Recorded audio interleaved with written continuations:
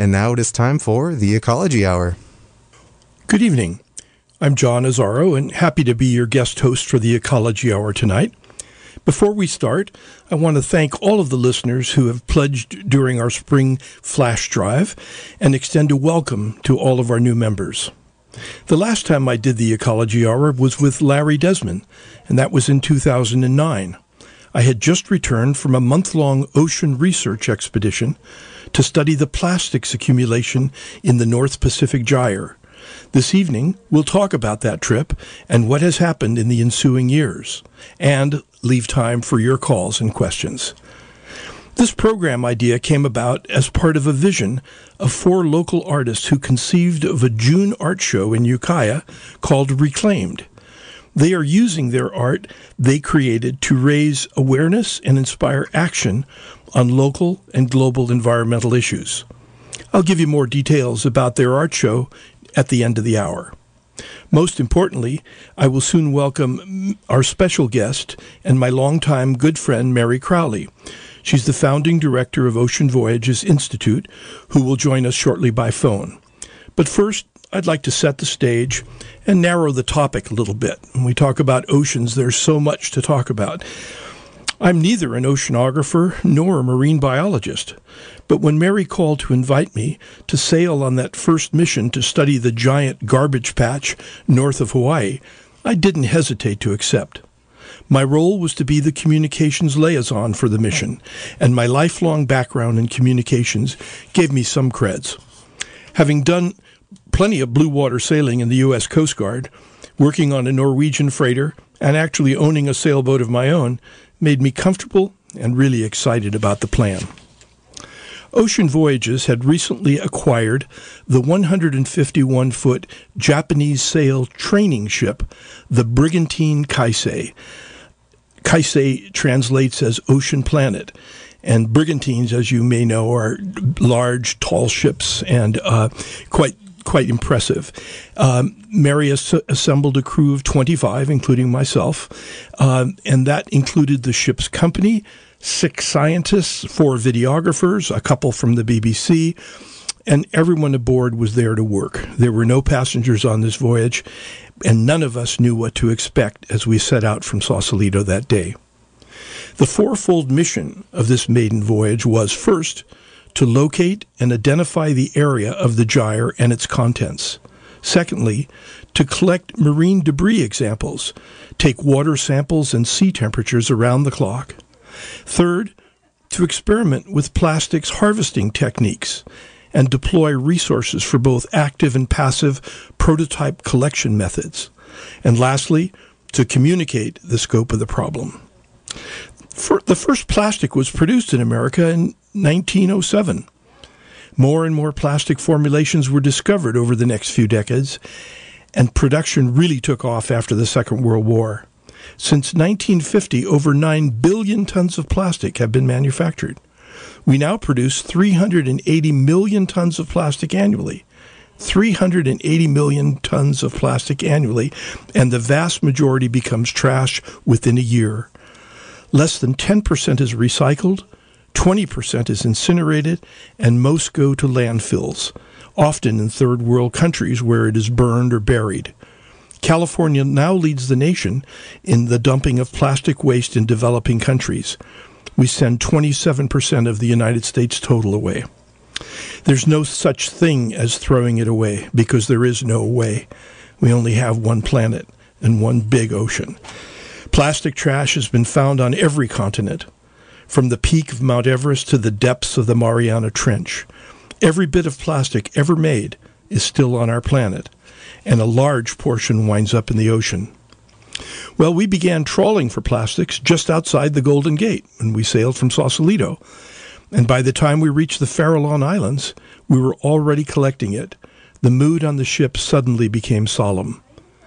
Mary Crowley first noticed plastics while sailing the North Pacific in the late 1960s and founded the Ocean Voyages Institute in 1979. Since 2009, she has dedicated her work to solving the problem of the cleanup of marine debris, including consumer and industrial plastics and derelict fishing gear, which entraps sea life, kills reefs and marine habitat. There are 11 oceanic gyres of floating plastic trash in the world, and 5 massive ones. The largest of all, which was our destination in the North Pacific, is, they say, bigger than the state of Texas. And unlike Texas, it's moving around. At the surface of these gyres, plastic is 180 times more numerous than nutrients, which is devastating the marine life. It is estimated that by 2040, the ocean will have more plastic by weight than fish.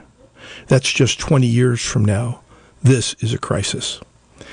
I expected to see a floating garage sale out there with lawn chairs and flip-flops and toys, but in fact, while not biodegradable, the molecular structure of plastics breaks down into smaller and smaller pieces due to temperature, motion, and sunlight, creating microplastics, which never go away and are now in our air, rain, and snow.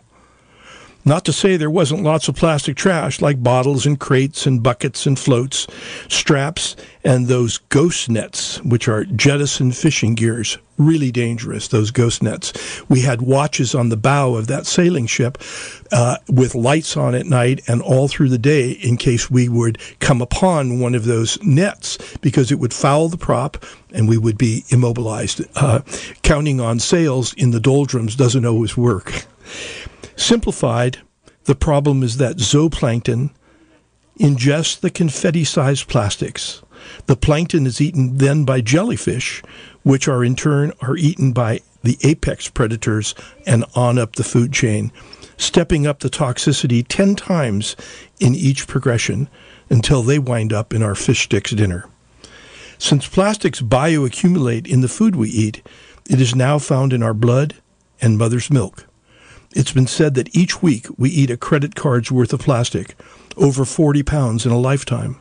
The plastics entering our bodies through ingestion or inhalation can lead to an array of health impacts like cancer, cardiovascular disease, impotency, and developmental delays in children. It's way past time to do something about this situation. Well, that's about enough from me. At this time, I'd like to welcome Mary, and since we haven't spoken for a long time, nor rehearsed or scripted this program, I thought a good format would be just to share our conversation with you and welcome your calls and questions at the end. So I'm going to ask our engineer, Eddie, can we bring Mary up, please? Hello, Mary? Hi, Eddie and John. Hi. Nice to hear your voice, Mary. And I can think of so many things to ask you about, but I first want to just thank you for taking the time to join us tonight. How are you doing, and how is Ocean Voyages doing at the moment? Well, I'm doing just fine, and Ocean Voyages Institute is getting ready to have, hopefully, another great season of cleanup out in the Pacific Gyre garbage patch area. We've been quite active, as you know, John. We started in 2009 on that memorable voyage that you did a wonderful job describing just now. And, we did a similar voyage in 2010, and then we did lots of smaller voyages, lots of cleanups on different types of vessels in between until we got to 2018. And at that point, from our voyages, our initial voyages, and all the subsequent work, we began to really realize that the ocean had this amazing way of sorting plastics. So I'm sure, John, you'll remember, on our voyage, I think at one point we came across 4,000 or 5,000 those big white laundry detergent bottles. Mm-hmm. And they were spread over miles of ocean. And then in another area, I think we came across a lot of beer crates and soft drink crates. And the truth is, when you see all these like things together, some people think, oh, well, they must have been dumped together. But the fact is that the ocean currents over years have them end up in same areas. And so we figured out, in our desire to go out and do really efficient cleanup of nets and other big debris, one interesting thing to do would be to create GPS satellite trackers that would last for a year, year and a half, in the water, transmitting signals. And so we created these trackers, and then we had various vessels of opportunity, everybody from racing sailors coming back from Hawaii, or people going on vacations, or Greenpeace or Sea Shepherd, or different delivery captains that would offer to take our trackers, which are about the size of a soccer ball or a bowling ball, and we put a tether on them and then a carabiner, and people can then connect them to the large ghost nets or other large pieces. And so that turned out to be a real breakthrough on speeding up our plastic collection. I just have to say, excuse me, I just have to say, I remember when we came upon the first ghost net. It was actually a floating reef. There was all sorts of fish life under it, and we tried to figure out how we can get it aboard so we could bring it back to show people.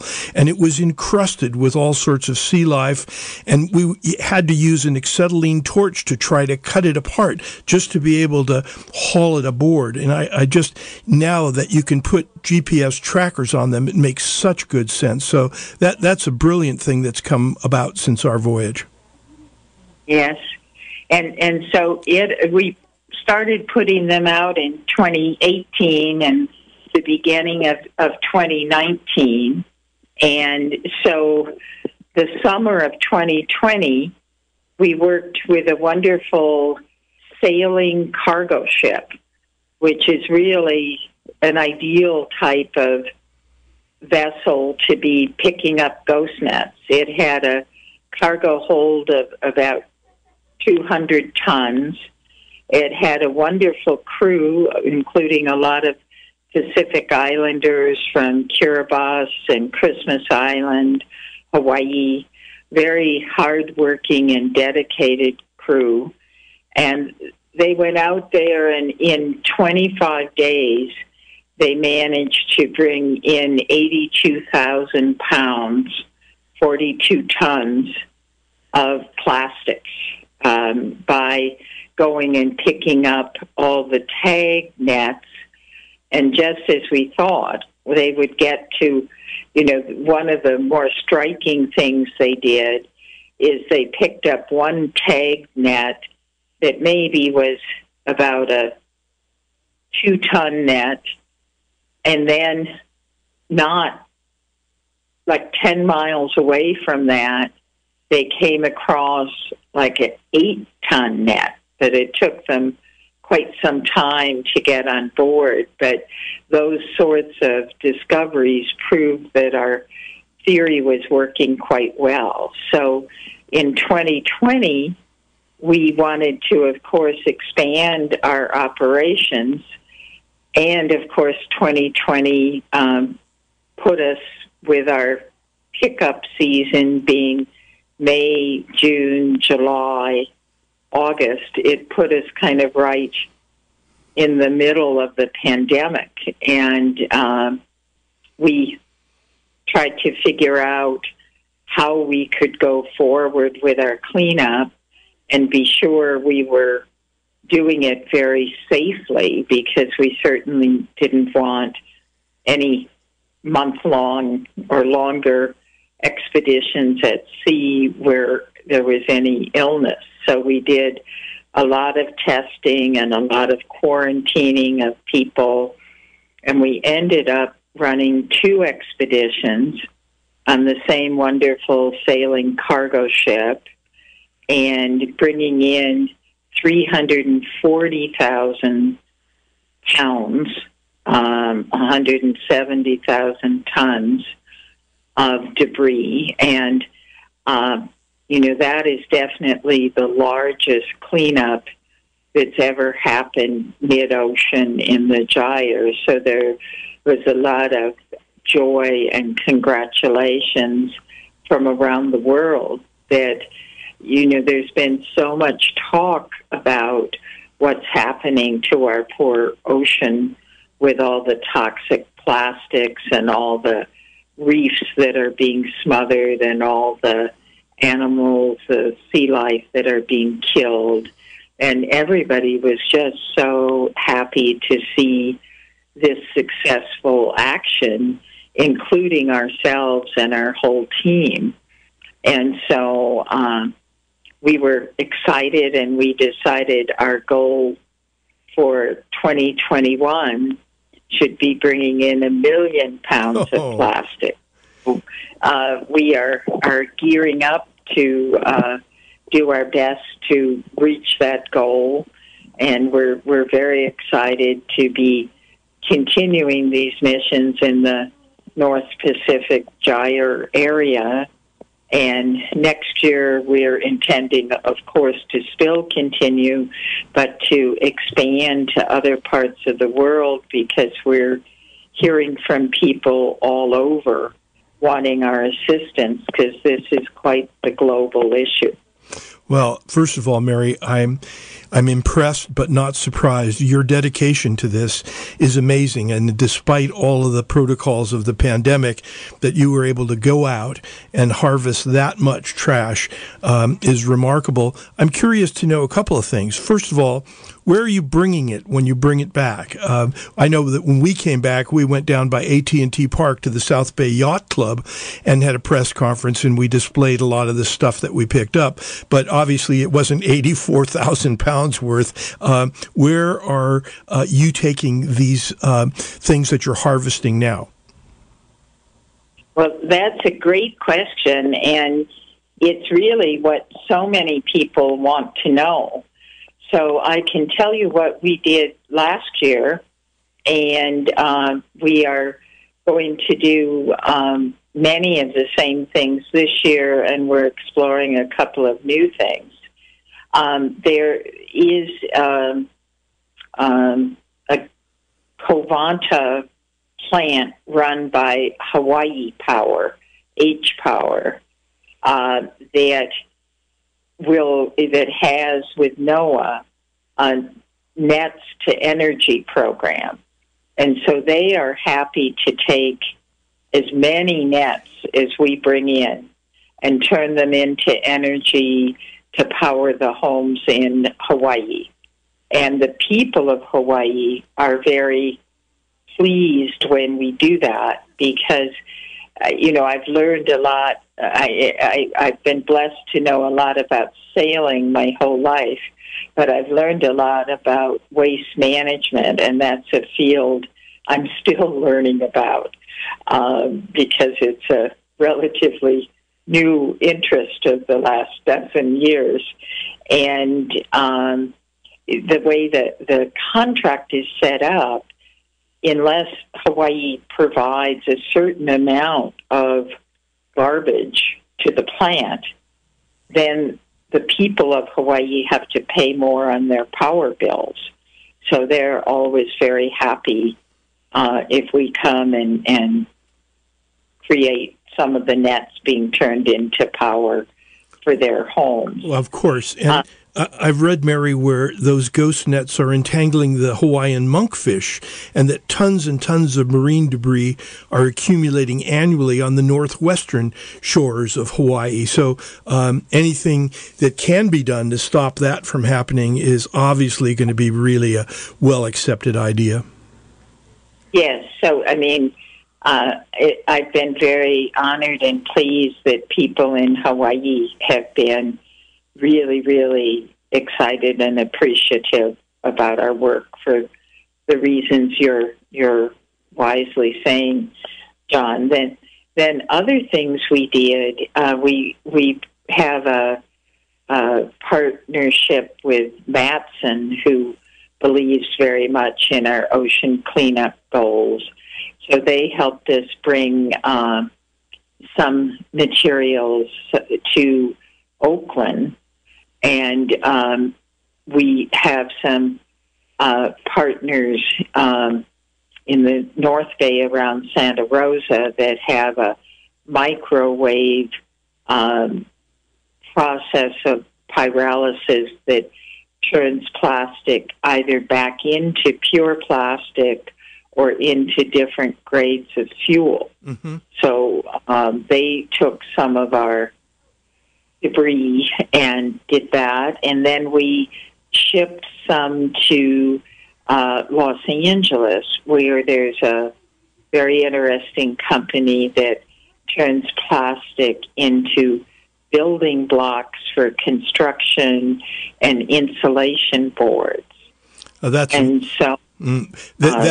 amazing, because when we first went out 12 years ago, we had no idea what to do with it and whether it could be used in any recycled ways. I know we talked about converting it back into pellets, and now we're not only recycling it, but we're upcycling it. I recently bought a pair of glasses that were made in China, and right on the packaging it said 100% ocean recovered plastic.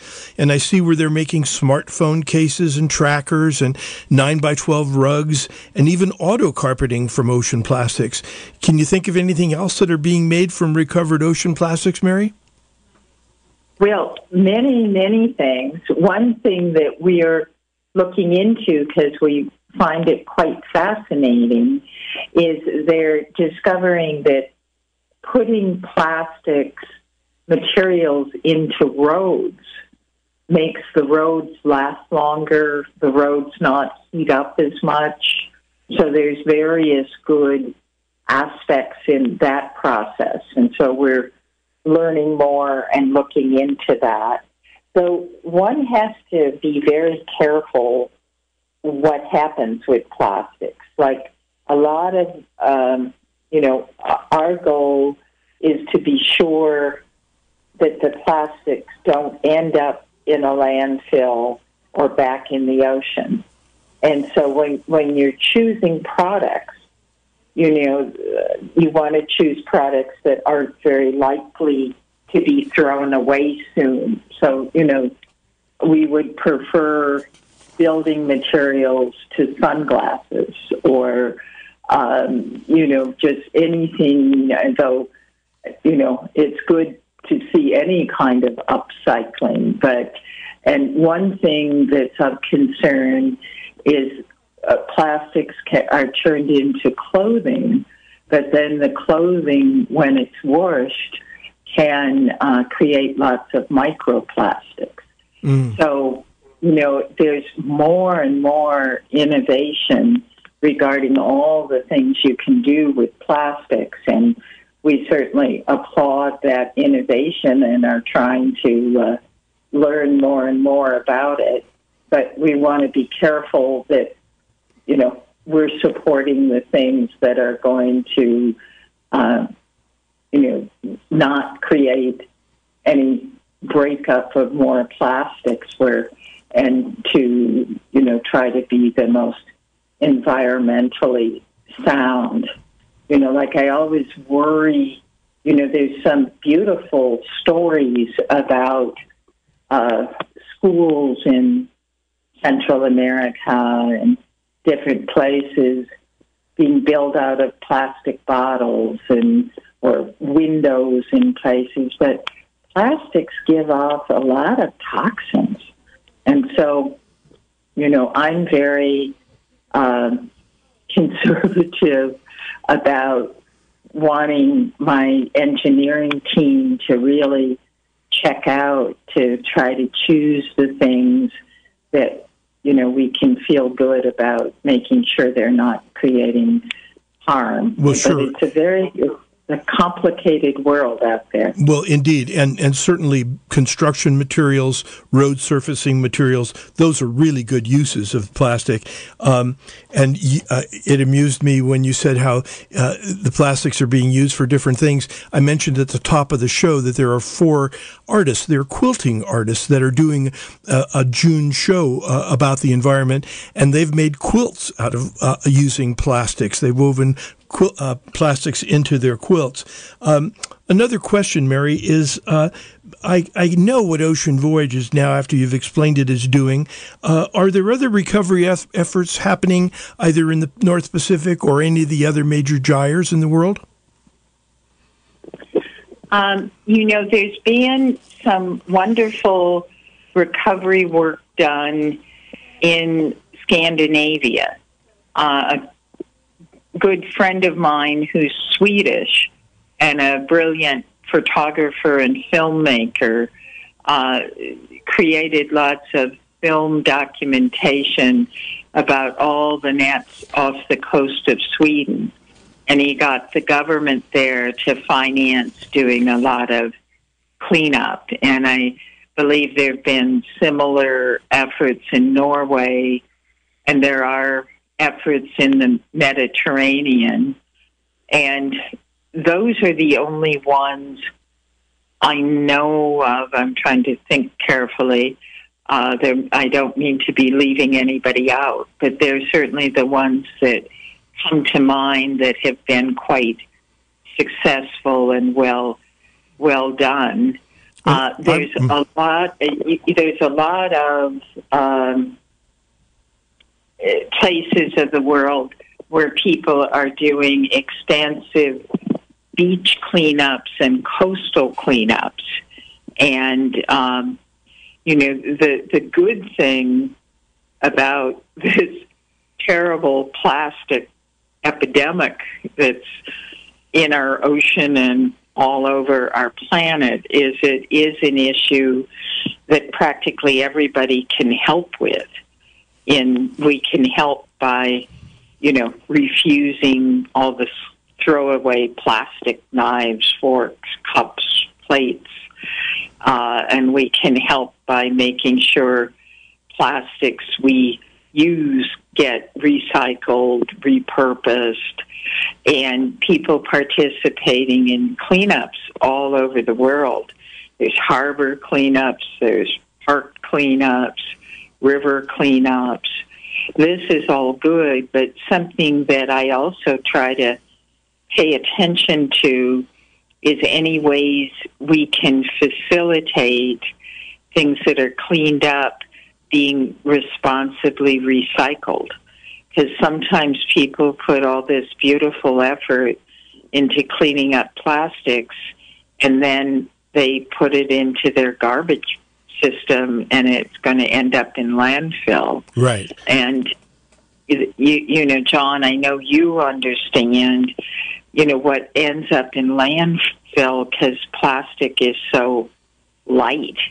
A lot of it ends up blowing away and getting into nature, and including rivers and oceans. So that's why we feel that recycling piece, your statistic of less than 10% gets recycled is very true. And the statistic has been between 8 and 10% ever since I started paying attention to this. And it would be wonderful to see that figure increase. Sure. When we were out on station in 2009, we were joined by the New Horizon, the Scripps Institute of Oceanography's research vessel. That was quite amazing to rendezvous out there in the middle of the Pacific.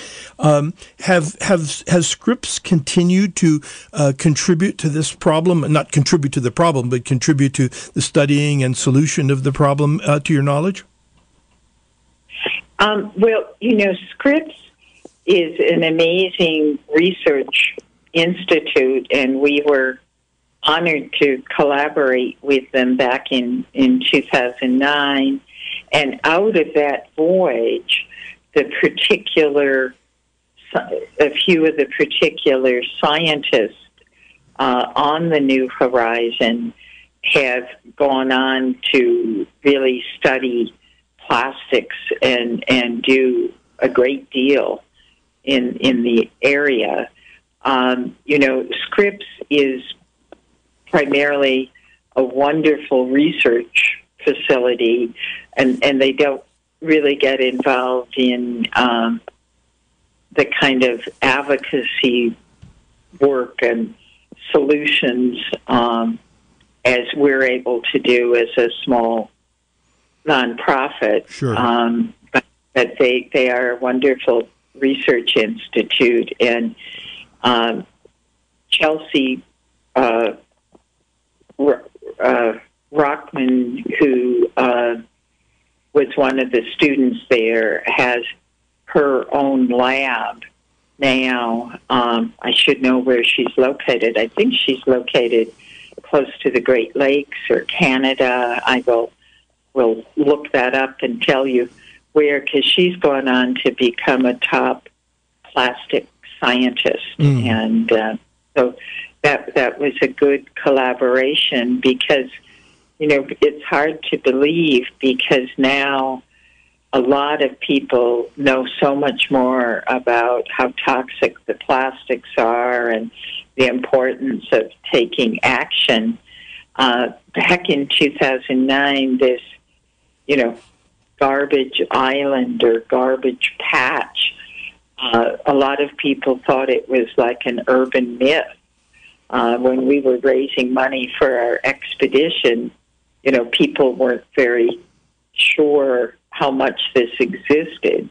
And that was we ended up raising money, in fact, to help Scripps spend the time out there. We raised 8 days of funding for them to be able to be in the gyre with us, because we really wanted to document everything.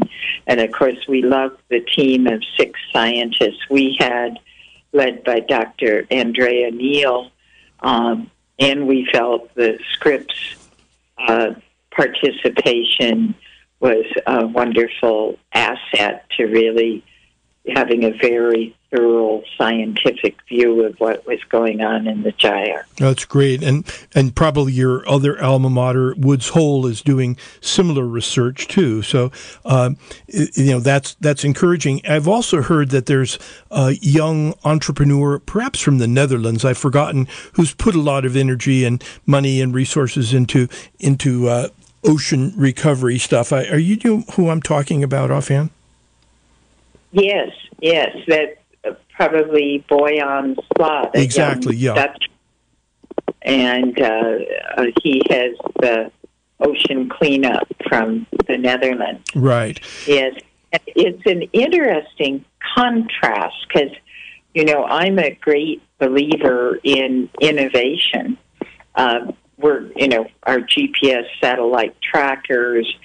This year we're doing a lot of interesting drone work with bigger drones and multispectral drones. And but, Boyan set out to tackle this by innovation. He really considers himself to be a technology company. Mm-hmm. And his idea was to create a device that you could tow out to mid-ocean and then have there with sea anchors and have it be collecting plastics. And, to date, that hasn't worked terribly well. But now he is, I think he's going to keep trying, but I think he's also doing some work in rivers. And one of my beliefs is I kind of feel that the maritime industry, everything from sailing cargo ships to small freighters to work boats to fishing vessels and all the wonderful architects and marine engineers. I believe that we can adapt and utilize existing equipment and existing technologies to do this cleanup. It's not something where we need to reinvent the wheel, so to speak. We know a lot about good ship designs and good designs to retrieve things, and so I think we should use the knowledge we have so we can be moving forward with solutions right now. I appreciate that, and I'm wondering if we're making any progress with not having commercial fisheries throwing their nets overboard. Obviously if something separates and they can't get it back, but discarding that is just as bad as super tankers dumping crude oil, and I'm just wondering, is there much ocean policing and scrutinization of that kind of thing?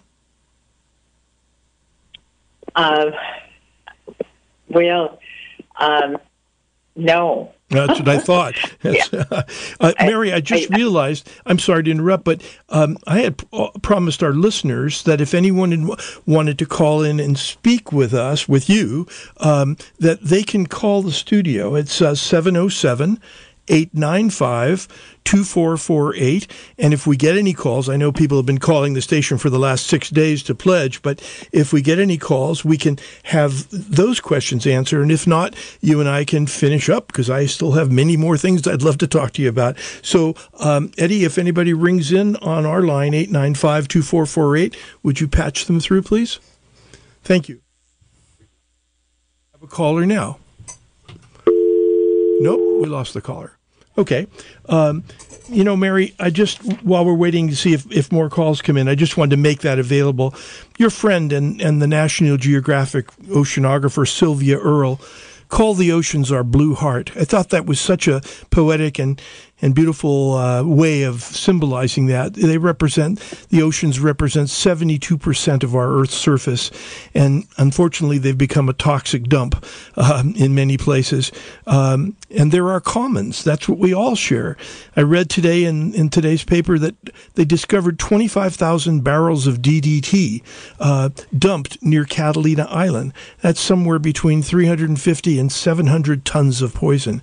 And I remember growing up and living in San Francisco, that the city used to dump its trash from barges hauled out to the Farallones. And I think New York did the same thing offshore in the Atlantic. And after years of that trash washing back ashore, they finally said that's a bad idea, and they stopped doing it. I think we're catching on. It's a big hurdle to overcome, but it seems like we're definitely making progress. Eddie, just let me know if you get any calls, and I'll. In the meantime, I wanted to say something encouraging. Tomorrow night, Joe Biden is going to speak to Congress at 6:00, and our station will cover that. And he's been president for 100 days, and his attention to our environment has been remarkable, certainly to a lot of aspects of everything from the pandemic to the economy. But, it's been very encouraging for the planet. Some of his environmental initiatives are, beside rejoining the Paris Accords and reducing carbon emissions, it's canceling the Keystone and XL pipeline permits, stopping fracking and old-growth logging, and drilling up in the Arctic National Wildlife Refuge, replacing lead pipes, encouraging solar and wind generation over coal-fired plants, and establishing a conservation corps. I just am encouraged by that. It seems like it's such great progress. We have another call. So, hi, this is John, and you're on the air with Mary Crowley and I. Oh, I'm sorry. I'm not prepared. Oh, okay. Well, when you're prepared, put me on hold. We'll put you on hold, and you call back, and we'll. Okay. Thank you. Sure. And as you said before, Mary, plastics are, 100% man-made problem, and they have to have 100% man-made solutions. That plant-based packaging is becoming more common is a really good thing. A move towards bioplastics and away from single-use petroleum-based plastics is encouraging. I just came back from several national parks in the Southwest, and none of them sold bottled water. They just had water dispensers to fill your own bottle. Let's go back to that caller, Eddie. Thank you. Nope, we lost her. I guess. Let's see. Okay, well, she will call back, I presume. So, there are people will wonder, what can we do? How can we help in this problem? There are seminars and workshops popping up everywhere in our country. Last month, the Wallace Stegner Center in Salt Lake held its 26th annual symposium on the plastics problem. And tomorrow, from 10 to 11:30 in the morning, the Elder Action Network is having an online Zoom workshop on single-use plastics. They can be found at elderaction.org. And I think that would be good. Now we have a call. Hi, you're on the air. No, you're not. Okay. Well, we're trying. Speaking of elders. I was going to say, yeah. John, you might be interested that working on the selling of plastic bottled water in the parks was something that was all done by citizens and think tanks here in the San Francisco Bay Area that then spread beyond here.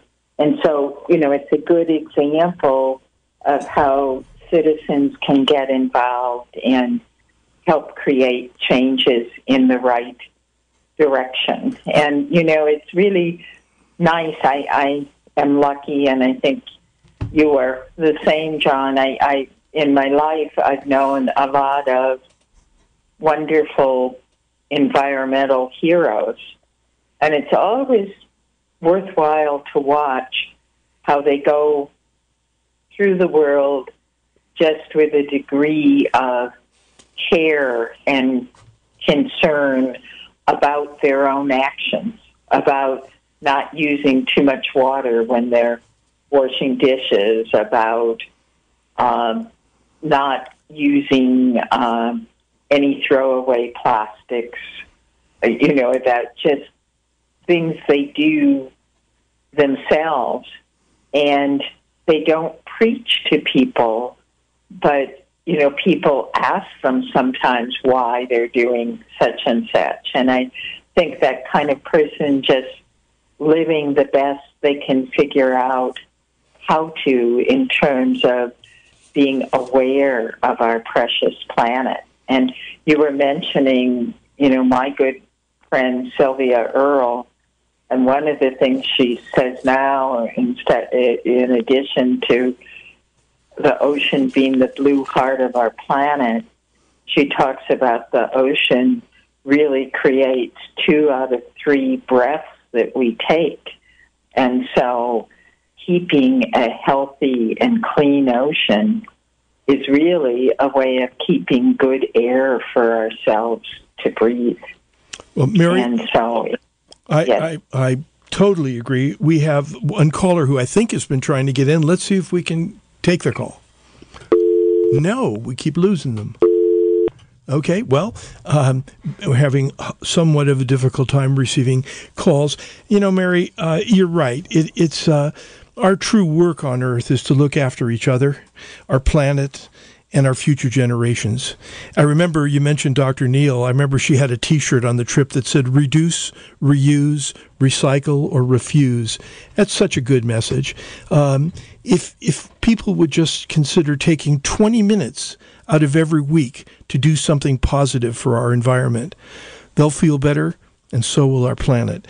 I just know that what you have done over the years, and I've known you, as I say, for 40 years, I guess, when we first met in Sausalito, has made such an enormous difference. It's a legacy that you're leaving behind, and I'm grateful for that, and I'm grateful for my part in being able to help with that, Mary.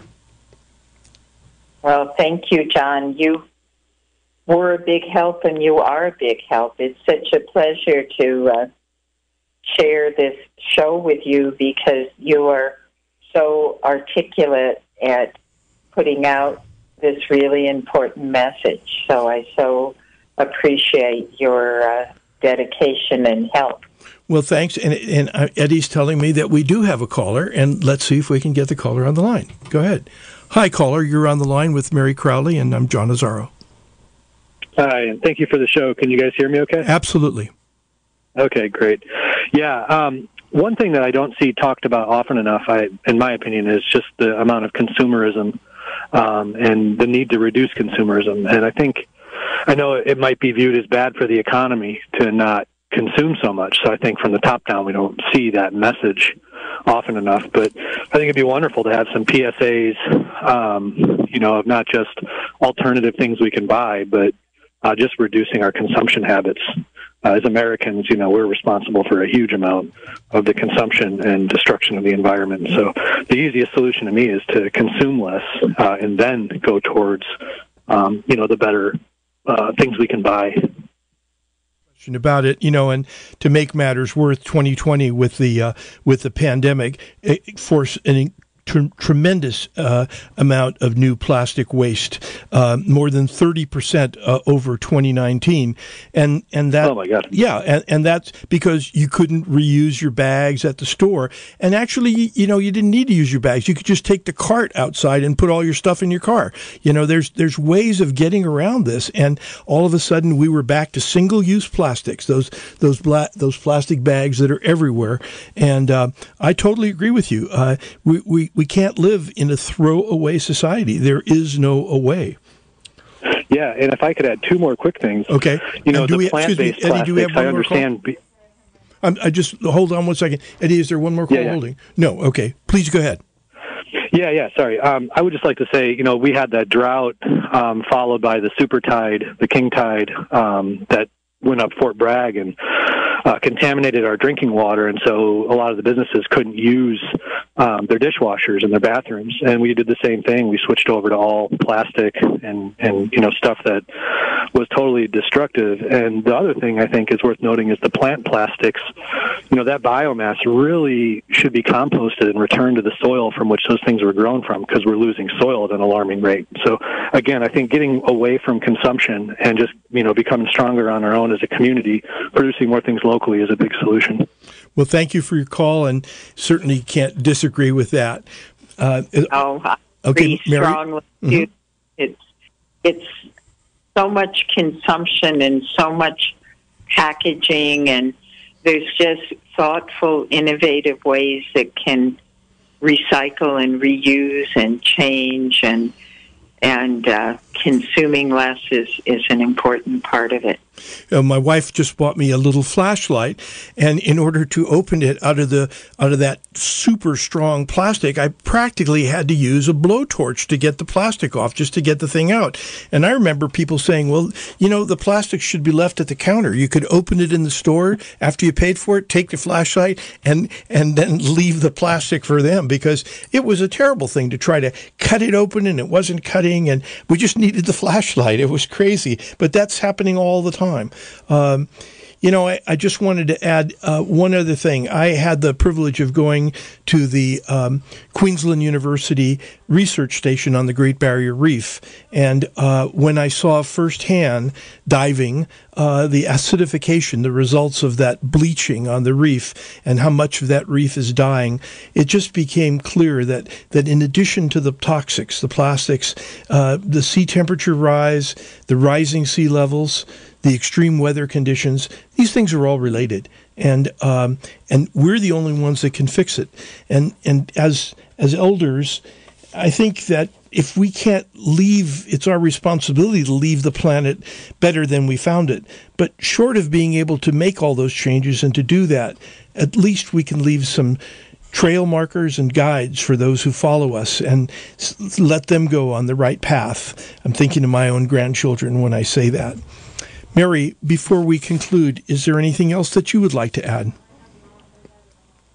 Well, I think just kind of strengthening the beautiful thought you're closing with. I mean, that's part of why I have such a strong passion to affect solutions to this ocean plastic deluge on our planet is that this all sort of happened on my watch during my lifetime.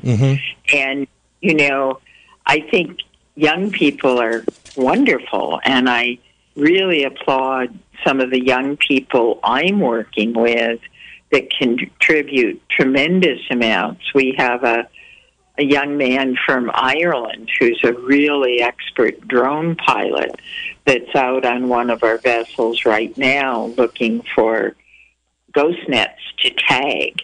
But I feel that we have to show not only a few guideposts, I think we have to show that we can create change and affect solutions. Because, you know, this planet that we have, with so many people living on it, and with the whole climate change situation and all the things happening, we're leaving young people with quite a challenge. And so I think it's wonderful to really get engaged in trying to create all the change we can. Because when I hear people say, oh, the young people are so wonderful, they'll figure it out. And I think to myself, you know, this mess has been created during our lives.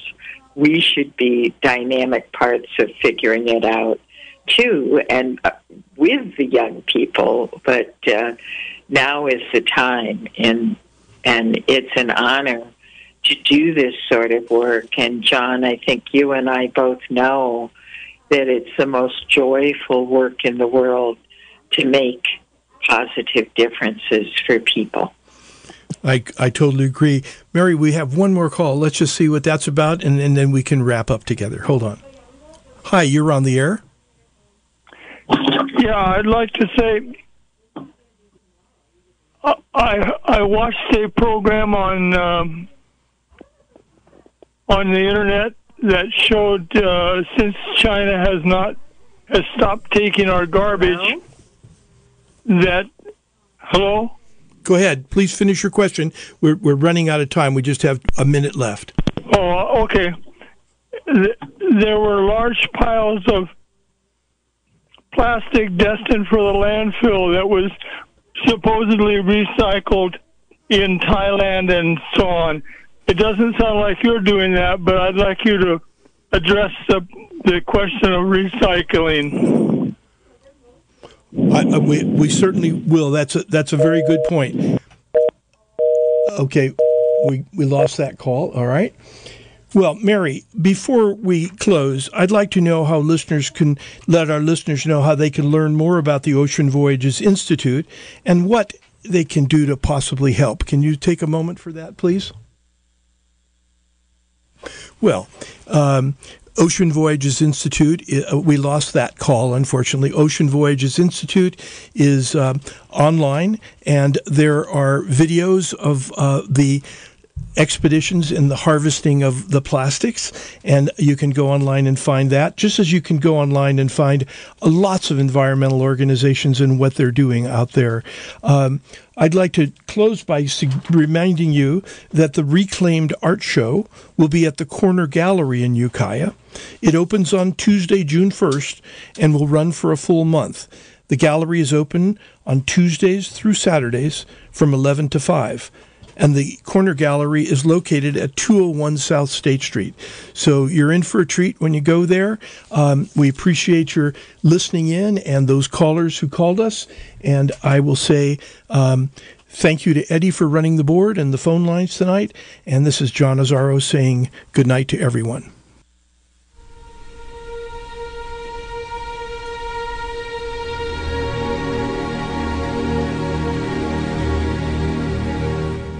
This has been a production of KZYX Philo 90.7 FM, KZYZ Willits, Ukiah 91.5 FM, and Fort Bragg at 88.1 FM, Mendocino County Public Broadcasting. You can check out our website at kzyx.org to find more content like this, and consider donating by clicking the red donate button in the upper right corner. Thanks for listening.